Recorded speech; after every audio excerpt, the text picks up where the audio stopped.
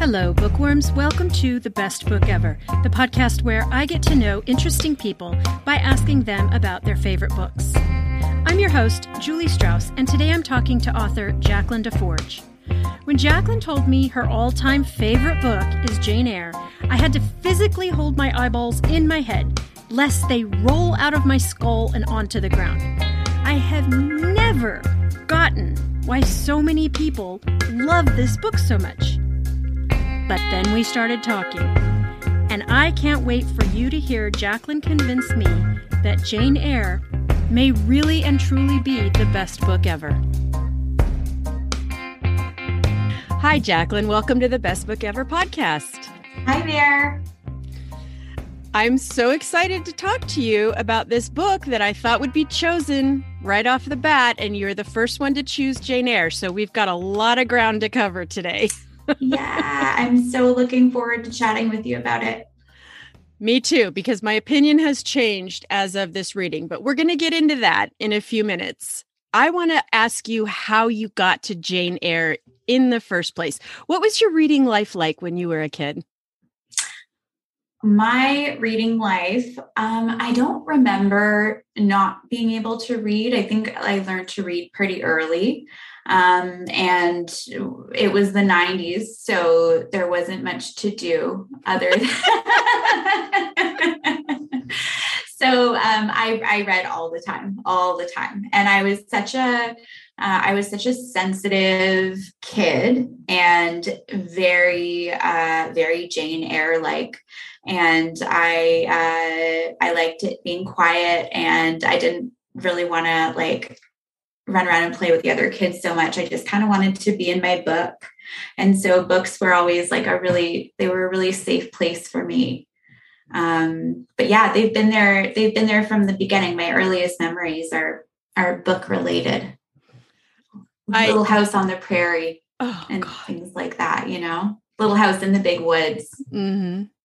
Mm-hmm. That sound you hear right now is every one of my listeners nodding along, going, yeah. Yep. Ah, yes. If you didn't like a book, will you finish it? Or do you force yourself to finish books all the time? Or will you abandon a book you dislike? I abandon books. You do? I am an abandoner. I also abandon poems that I write, stories that I write. If something gives me that feeling of I am tired and bored, then I won't do it. And I think that helps me keep reading, because otherwise I would just get stuck. I've tried to keep going sometimes, but then I'm like, I sure feel like reading, but I got to finish that book I don't want to read. That's not fun. No, it's not fun. And it slows you down. It does. Let's just, pick up the pace here. Tell me about what you write. Sure. I am a poet. I just had my first full-length poetry collection come out called Danger Flower. And so I write very sort of strange, lyrical, fairy tale-ish poems about bodies and motherhood and sexuality and nature, and stuff like that. Reverse mermaids, Tamagotchis. In addition, I also have a picture book that I wrote about being an introverted kid, and that's called Why Are You So Quiet? We're going to talk more about that in the Patreon section, but I want to ask, because I don't know what this means. What's a reverse mermaid? You know how a mermaid is like a fish bottom and a purse, a lady top? Yeah. It's the opposite. So it's fish top, lady bottom.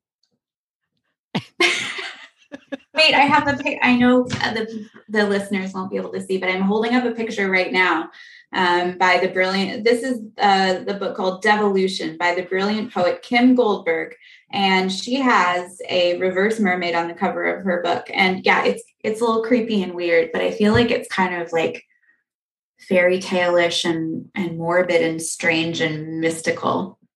What do they do? I don't know. Can they swim? I don't know.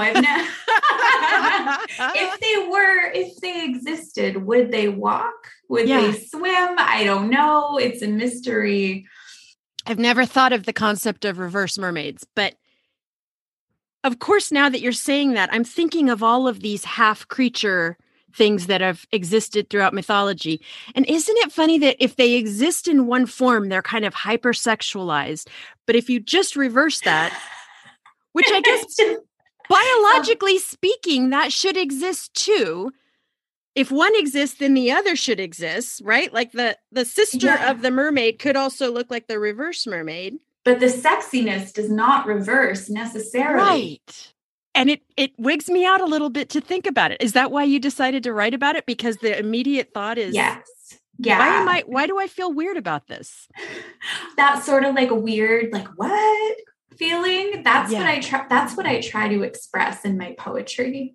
Among other feelings, but that like, I find that like when there's something that has some like symbolic underlying meaning that I don't quite understand yet, gives me this little like, what feeling, you know, and then I hold on to it. And so I weave these weird images into my poems, and they always end up meaning more than I thought they did. It ends up being something about transformation and seeing the world in a different way. And like, what would it mean to look at the world through the eyes of a fish instead of a human's eyes, and things like that. I think it opens doors in the psyche when you can engage with pictures like that, you know?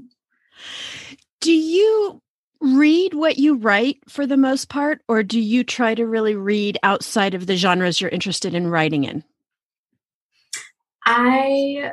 I read pretty widely. I've been reading a lot of poetry over the course of the pandemic because I found that it is just kind of exactly like the literary experience I'm looking for right now. Like I can dive into a poem and be there for a while, but I can come out of it just as quickly. And I think there's this sort of like, maybe I feel a little hypervigilant in the world. Like it's hard to sink into a novel the way it used to be for me.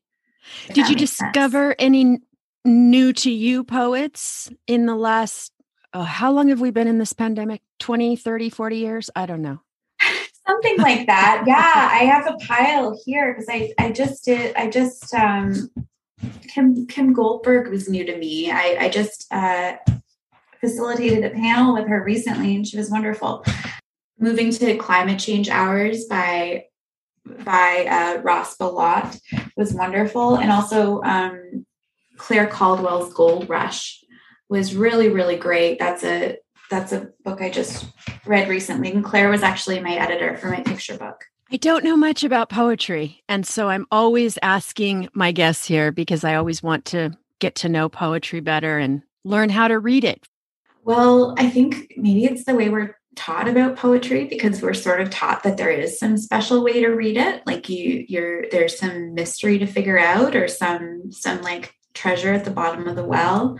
I don't know that that's really true. I like reading poetry out loud because I find that it's really pleasant. It's enjoyable to listen to. And it also makes it so, I don't know about you, but I find like for me, I read a lot and I tend to read so quickly that I'm not necessarily hearing the sounds in my brain as I'm reading. It's more like I'm getting the information so quickly and not noticing it. But with poetry, when I read it out loud, it's sort of like this experience somewhere between music and a story, right? And it's sort of it's something that can be so pleasant and easy. And I hope that more people will give it a try because it doesn't have to be an academic exercise, despite what our high school English teachers may have suggested. And isn't that weird that's so many people come out of school with that impression when in reality, like you said, it seems like it should be the opposite. Like it should be what we turn to when we have nothing else in us, or when we're not only when we're looking for a challenge, but also when we don't have a lot of time. We don't have a lot of energy for a gigantic plot. Like you would think that if they really wanted us to read it, English teachers, You would teach it as a source of comfort. Yeah, exactly. That's how I view it, right? And it's the kind of comfort that can also open doors in your mind to places that you might not have traveled before. Or I found that writing poetry is the best way that I found to sort of express how it feels to live inside my own brain. It's the clearest path to doing that, to sort of expressing what it feels like to be me. And then when you read somebody's poem and maybe you can relate to that, that's a very exciting feeling when you can recognize yourself in someone else's perceptions. To me, writing poetry is the hardest form of writing because it is so stripped and so essential. So I am fascinated that you said it's the clearest way. It feels like such self-awareness to say that writing poetry is the clearest way to you, because it feels like you have to be a person who absolutely knows who you are to be able to. Yeah. And I think that's the work of art, or that's the work of my art. That's the work of my poetry, is digging deeper and deeper into myself and trying to express it as plainly and honestly and concisely as possible in a way that can get past convention and be served directly.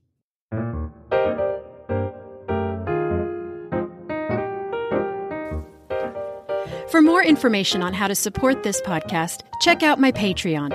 For about the cost of a latte, you can have access to all sorts of extra goodies. Every week, you'll get exclusive interview clips with my guests that are only available to patrons.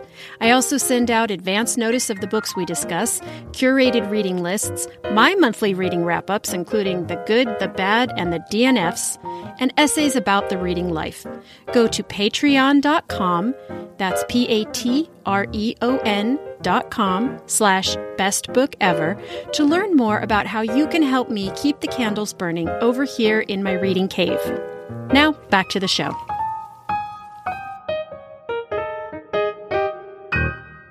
Do you remember how you first found Jane Eyre? I do, because I actually saw the movie first. A movie. Okay. And I don't know if you've ever seen the 1983 adaptation of Jane Eyre with Timothy Dalton. No, I have not. It is not good. But you know what? I like him. He's Mr. Rochester? Yes. I don't hate that idea. He's like a bit too handsome, I think. Yeah. But it's anyway, it's not like a super fantastic adaptation. It's too long. It's, the casting is weird. Everything's weird about it. But my mom and I think we rented it. This was a while ago. We rented it from a place in physical reality and brought it home and put it in a machine and watched it on the TV. And I remember watching it and being like, this is a bad movie. Why am I so immersed? I am so immersed. I think I was 18 at the time, something like that. And so we watched half of it and I went to work the next day. It was this summer, I was working as a cashier and I spent the whole day thinking about it. There was something in me, there was something in my psyche that was connecting to it on such a deep level. It didn't matter any of the strangenesses of the movie itself. So I watched the rest of it and I was just obsessed. And after that, I got the book, of course. And so this is not connected to school. You just read this book on your own steam. Yeah. Okay. So for my listeners who have not come across this book, what is the plot of this book? Okay. So the basic plot of Jane Eyre is there is a little girl who is living on the kindness of her Aunt Reed in a fancy estate with her cousins. And she's very much disliked for reasons that are somewhat unclear, although it seems that She doesn't have any money and she's orphaned and everyone there is mean to her. She has a very difficult childhood. And then she's sent off to a school, a boarding school where there's not enough food or heat or anything like that. She makes her first friend there. It's a strange plot. Sorry, I'll continue. So no, this is exactly right. Yeah, right. It's a little bit weird. So she spends her adolescence in this boarding school, and then she wants to get away. Most of the students who end up surviving through the school and who graduate, they end up being teachers. She doesn't want to be there anymore. She advertises and then goes off to Thornfield Hall to be a governess, which is just so romantic. So she goes there, falls in love with the master of the house, Mr. Rochester. And now we're getting into spoiler territory. If that counts. I mean, the book was written in 1847. I have to assume that, honestly, if you don't know how this ends, this is on you, listener. Yeah, for sure. And then so when she's at Thornfield Hall, which is sort of this like Gothic castle situation, there's like a sense of like, is there a ghost there? There's some weird stuff going on. She and Rochester fall in love. He's got some issues going on. He's a little bit toxic. He's manipulating her and making her think that he's in love with this woman named Blanche Ingram. And she's anyway, drama and romance ensues. They become engaged and they're about to get married when turns out he has a wife in the attic. No ghost, just a wife that he's keeping up there who is suffering from some like serious mental health issues and having a hard time. And then Jane runs off Jane's like, nope, peace out. Like she's quiet. She doesn't yell. She doesn't freak. She just doesn't pack anything up, but she's like, okay, fleeing the place that night, even though Rochester's like, no, it's cool. We can go away. We can just shack up. It's fine. No biggie. We don't have to be like officially married. So she runs off into the wilderness and just like by sheer luck arrives in this little town. And the first people, I can't remember. I don't know if it's the exact first person, but like basically the first people she runs into turn out to be her cousins who she didn't know existed. And she goes and she becomes a school teacher. She's still in love with Rochester from afar. It's very tragic, but she's making a life for herself. She's teaching. She inherits some money of her own. And then her old cousin, what's his face? St. John. Yeah. She has this cousin who's very very religious, very sort of I'm doing head movements to show he's very serious and not super fun. And he wants her to go off and marry him and have sort of a loveless relationship. She's like, maybe, I don't know. I want to go back and see what's up with Mr. Rochester. There's this psychic moment of maybe they connect over time and space, and she hears him calling for her. And then she goes, turns out there was a big fire at Thornfield Hall. His wife has now died in the fire. And Mr. Rochester is like living in this little cottage and has less money and less, I think he's blind right at the end. Yes. Yes. And missing a hand. And then, so now they get back together, live happily ever after, have babies. Part of his sight comes back, and there we go. How did I do? That was amazing. If I had never heard of this book, I would for sure want to read it after hearing that description. It was perfect. Awesome. So tell me what you what do you think? Okay, I guess this is a two-part question. What do you think you connected to so much when you were 18? And then after you answer that, I want to know, like, why does it still grab you so much?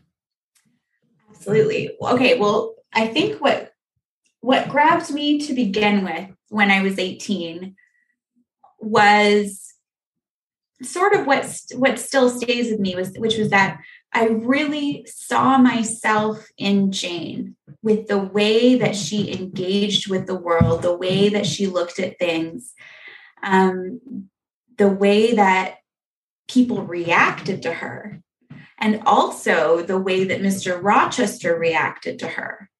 Because when you're a very quiet, sort of mysterious person, and people are like, "What's your deal? What's going on with you?" Sometimes people can find that, like, attractive, and then sometimes there's this handsome man who suddenly is attractive, And so when I was 18, I was like, "Oh, what a romantic story!" It was like the most amazing romantic story, right?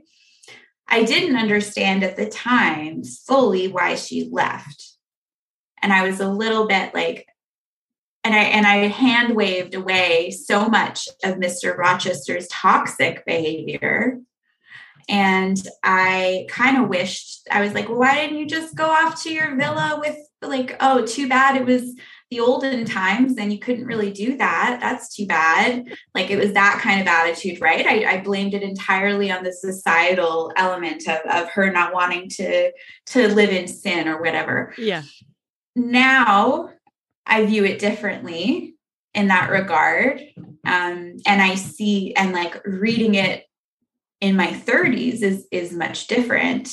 Reading it in my 30s, I'm not hand waving away the toxicity of Rochester. And I recognize the allure of someone looking at you and being like, "Oh, you're so special and mysterious," and also how that can be dehumanizing in a way, right? When you can't necessarily be all that you are, you can only be what is acceptable to the person who has more power in the relationship. And I see her running off and having to create her own life before she can truly have a healthy partnership. That makes total sense to me. But I think the biggest thing was, funnily enough, like, I actually ended up being diagnosed with autism and ADHD in my early 30s. And at that point, I was like, I wonder about Jane Eyre. And I Googled Jane Eyre, and lo and behold, all these academic articles pop up analyzing Jane Eyre as a potentially autistic character, written before that diagnosis was really a thing. And then it was like, oh my God, I recognized something. I recognized that, like, something in her that was in me when I first read this book. And ever since then, she's been kind of like my patron saint of neurodivergence, even though that's like, that's, it's my read, and there are other ways to analyze the book. There are other ways to look at it. But ever since then, I've been like, she's my girl, and I felt like Charlotte Bronte being, very intelligent and reclusive enough to want to write a book like this, and writing perhaps based on her own perspective in the world, writing this first person novel. Maybe she was on the spectrum too and didn't realize. And it's like this time traveling connection of neurodivergence and imagination between me and her and Jane Eyre. Can you tell me some incidences that would indicate to you neurodivergence in Jane Eyre? Sure. Yeah. Well, I was just rereading, like, especially the childhood section recently. I was struck by how much of the pain of her childhood comes from missed connection and misunderstanding. Did you notice that? Like, how the adults, she seems to be, for the most part, doing what she's expected to do. Everyone's mad at her and everyone's very, very disturbed by her, but we don't get a sense of, like, is she doing something bad? For the most part, she's reading. She's just hanging out. She's like trying to carve out some space for herself in this family where she's so isolated. And then in the moments when she expresses herself, the adults are surprised and actually warm in certain instances. Like she's, they're like, oh, you're suddenly expressing yourself. And yeah, so I realized like it's so strange because when I read Jane Eyre and it's so much internal dialogue, like a monologue, right? Mm-hmm. It just seems so normal to me. She just seems, I was like, oh, you're just like, you're like me. This is so well written. This is the way an ordinary person is, just like me. That is a magical reading of it. And I feel like it absolutely unlocks her. That's how I felt. Absolutely. How many times have I missed that is what I wonder now. Right. And then you think about like, who are these women who are writing in times when it's not socially acceptable to be writing. And it takes a lot of time and doing the stuff of societal cultural motherhood in those times was so overwhelming. Like I don't know. I think probably who else would be doing it? You're like, and as a person on the spectrum, I'm like, oh, they're on the spectrum, totally on the spectrum. But in this case, I'm like, there must be like an overrepresentation of women on the spectrum who ended up being authors in these times and places where it was not typical. So tell me about what you think of Mr. Rochester then, and then your opinion, how I guess your opinion of him has changed once you understand Jane differently. I read Mr. Rochester as the first time that Jane encounters another human being who, even if he doesn't necessarily look at the world the same way that she does, he looks into her and wants to know how she looks at the world.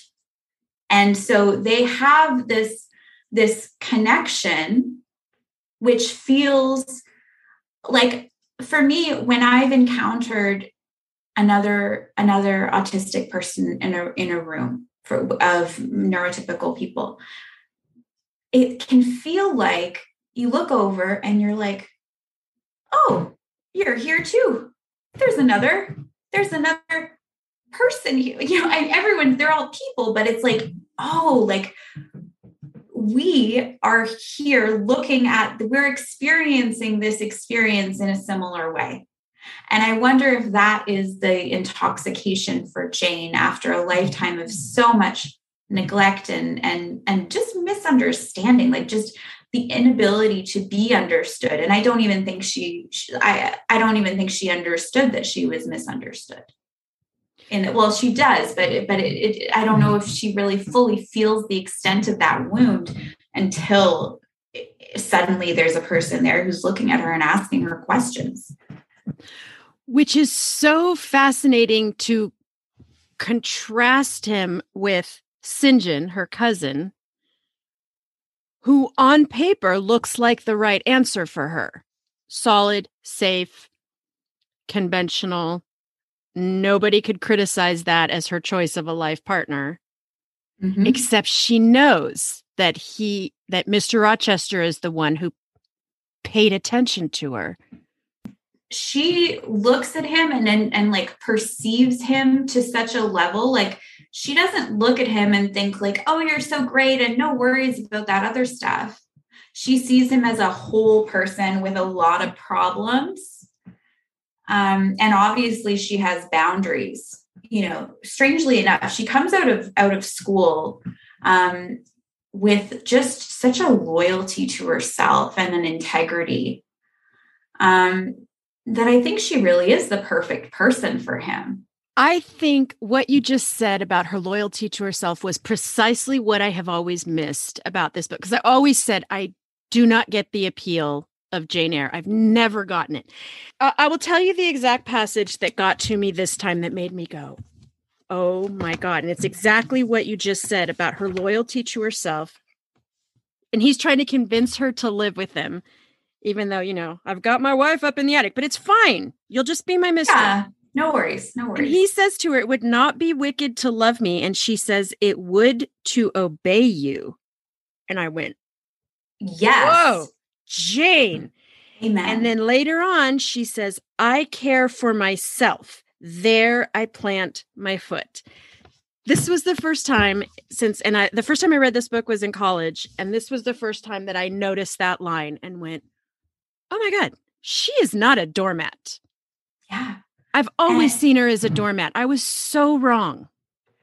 She's so strong, like unbelievably strong in the face of.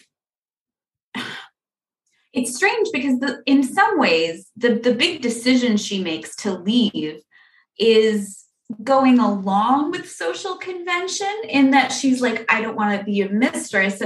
But I feel like it's deeper than that. It's not for her about like, oh, people would look at me a different way, or people I wouldn't be taken seriously or whatever. It wasn't about that. It was like, she knew, it's like she could see that it wasn't the right thing. It wasn't the right thing. And he couldn't make it right by hand waving. She feels out of place almost everywhere she is. She's already shown us that she gets her, not awkwardness is the right word, because I don't think she ever feels awkward. But she's shown us that she doesn't care what other people think, but she cares very much what she thinks of herself. That's what stops her. And that's what she gets from in the first part of the book, where she makes friends at Lowood School, the boarding school, with Helen Burns, her friend, who teaches her how to take care of herself. Yeah. And there's a very simplistic reading of this, I think, that it's a Christian morality tale. And that makes me angry too, because I don't think her rejection with him of Mr. Rochester has anything to do with sex out of wedlock. I think agree. She is genuinely going, yeah, if it were the right thing, I would do it, but it's not the right thing. This would not fit with my soul until you clean up your house, Mr. Rochester. Exactly. Yeah, it's not the right thing. And I think she was angry too that he was pushing her. Because if he truly knew her as well as he claimed to, then he would know that she always has to do what is the right thing in her own integrity. And he was using that kind of like his social power to be like, oh, it's okay because I can pay for us to have a villa far away and you don't have any relatives to worry. Like, it'll be fine. Jaclyn, I have to thank you. Until now, I have misunderstood this book completely. Wow. Well, I hope that what I'm saying makes sense. It's my vision of her, and that steel, that like I feel like that is partially a gift of, like, for me, when I think about myself as a person on the spectrum, I think like, well, that is what I want to have, like that extra strength against the pressures of social convention, the pressures of trying to be like everybody else. It's never been very important to me, and it clearly isn't very important to Jane. But I'm so glad I found her. Is this a book you reread frequently? Not frequently, but I do watch the 2006 Toby Stephens and Ruth Wilson adaptation very frequently. I've probably seen that movie 25 times. It was the BBC adaptation. It was my favorite one. This is the definitive one? For me, it's the Jaclyn Desforges definitive edition. Okay. Yeah. Is it a movie or is it a series version of it? It's like a BBC mini series. Okay. So good. I think I've seen one with Mia. I don't know her last name. Wasikowski. She's got a really long. Yeah. Is that a bad one? I didn't like that one. Okay. It was very short. I wouldn't, like, if you have already read the book or watched other adaptations, yeah, but it cut out so much that I would be confused about the plot, I think, if I didn't know the book. Yeah. And then do you, as a Jane Eyre fan, do you follow all of the other twists and turns that modern writers have done with this work. You know, there are so many more books about the woman up in the attic and the White Sargasso Sea, and there have been so many fictional takes on, mainly on the life of Bertha, the wife. Do you pay attention to that kind of thing? Yeah, I read White Sargasso Sea multiple times, and I think, oh my God, that book is very much a poetic work, just a beautiful, beautiful work of fiction. And I think there's obviously a lot of room there to try to talk about the because there's so many like colonial and racist underpinnings to that aspect of the book, right? With regards to Bertha. Obviously. So I'm so glad that writers have been diving into that and exploring those aspects in their imagination. Because obviously, you know, Charlotte Bronte was writing at a particular vantage point, and there's stuff there clearly that needs to be talked about. So when this book, which is sort of a foundational book in your life, but it doesn't exist, it's not encased in glass. You're really willing to see what others do with the story and interpretations and that kind of thing. For sure. And it's not perfect. It's a work of art. And I see it as sort of like a time capsule of this person, you know, this writer, this woman writer in this other time who had her own struggles and challenges. And I feel like it's, you know, it's what she wrote this and left it. Now I'm reading it and writing my own stuff. It doesn't mean that, you know, like if somebody finds my work in a couple hundred years or reads it, I don't want them to be like, well, that's perfect. You know, I'm just a human. And so is Charlotte Bronte. Who do you recommend this book to? Like, have you successfully passed it off to other people? Because it's a book that intimidates a lot of readers. I don't know that I've ever recommended it to anybody. It's been like, I have such a personal relationship with it that I don't know that, or maybe because it's so thick too, that I'm like, this is a big assignment if you aren't into it. But I would say, like, if you have any sort of like little sensation of interest to like there is so much there, especially for anyone who's neurodivergent, because I think it can be really fascinating to look at it through that lens and see like, oh, this is strangely familiar for something that was written a very long time ago. I listened to it on audio and I thought, this is oddly short for such a long book. Well, of course, when I finished it, I realized I was listening to an abridged one. Oh. But I was on an 8-hour road trip and I listened to it in one gulp. And when it got to that line, there I plant my foot, I burst into tears. Oh, isn't that? And I was going, what is happening to me? I hate this book. I've always hated this book. And it made me come home. And I picked up my old copy from college and I read through it. What I'm going to do going forward is if anybody ever expressed interest, I'm going to say, listen to the abridged audio where you get the picture. Mm-hmm. It is so skillfully done because the audio gets to the essentials. This is the story of a woman who figures herself out and does not deviate. Reading is fun, eh? I love it. Reading is so fun. Yeah. So tell me, what are you reading right now? This book is called Wild Milk, Stories by Sabrina Ora Mark. I just started it, so I don't have that much to say yet, but it's so magical. And the stories are so short and poetic that I think if you're a person who wants to dive into poetry, is a little nervous about it, or maybe wants to start with some poetic short fiction, it might be a good start. And it's quite magical. All right. I'm going to look it up. Will you tell my listeners where they can find you and your work? Yes, absolutely. So my name is Jaclyn Desforges, which is a little complicated to spell, but if you go to nestandstory.com, that's my website, and there's links there to get my books or visit me on Instagram or Twitter. Those are mostly the places where I hang out these days in my own home. Super. Yeah. In our home, we're all just hanging out. Yeah, just hanging out. Yeah. This has been lovely talking to you. I hope you will come back anytime you want to talk books with me. I would love to. Thank you so much for having me. Thanks for listening, bookworms. For more information on this episode and links to all the books we discussed, go to our website, bestbookeverpodcast.com. You can also follow the podcast on Instagram at bestbookeverpodcast. I'm your host, Julie Strauss, and you can find me everywhere as Julie Wrote a Book.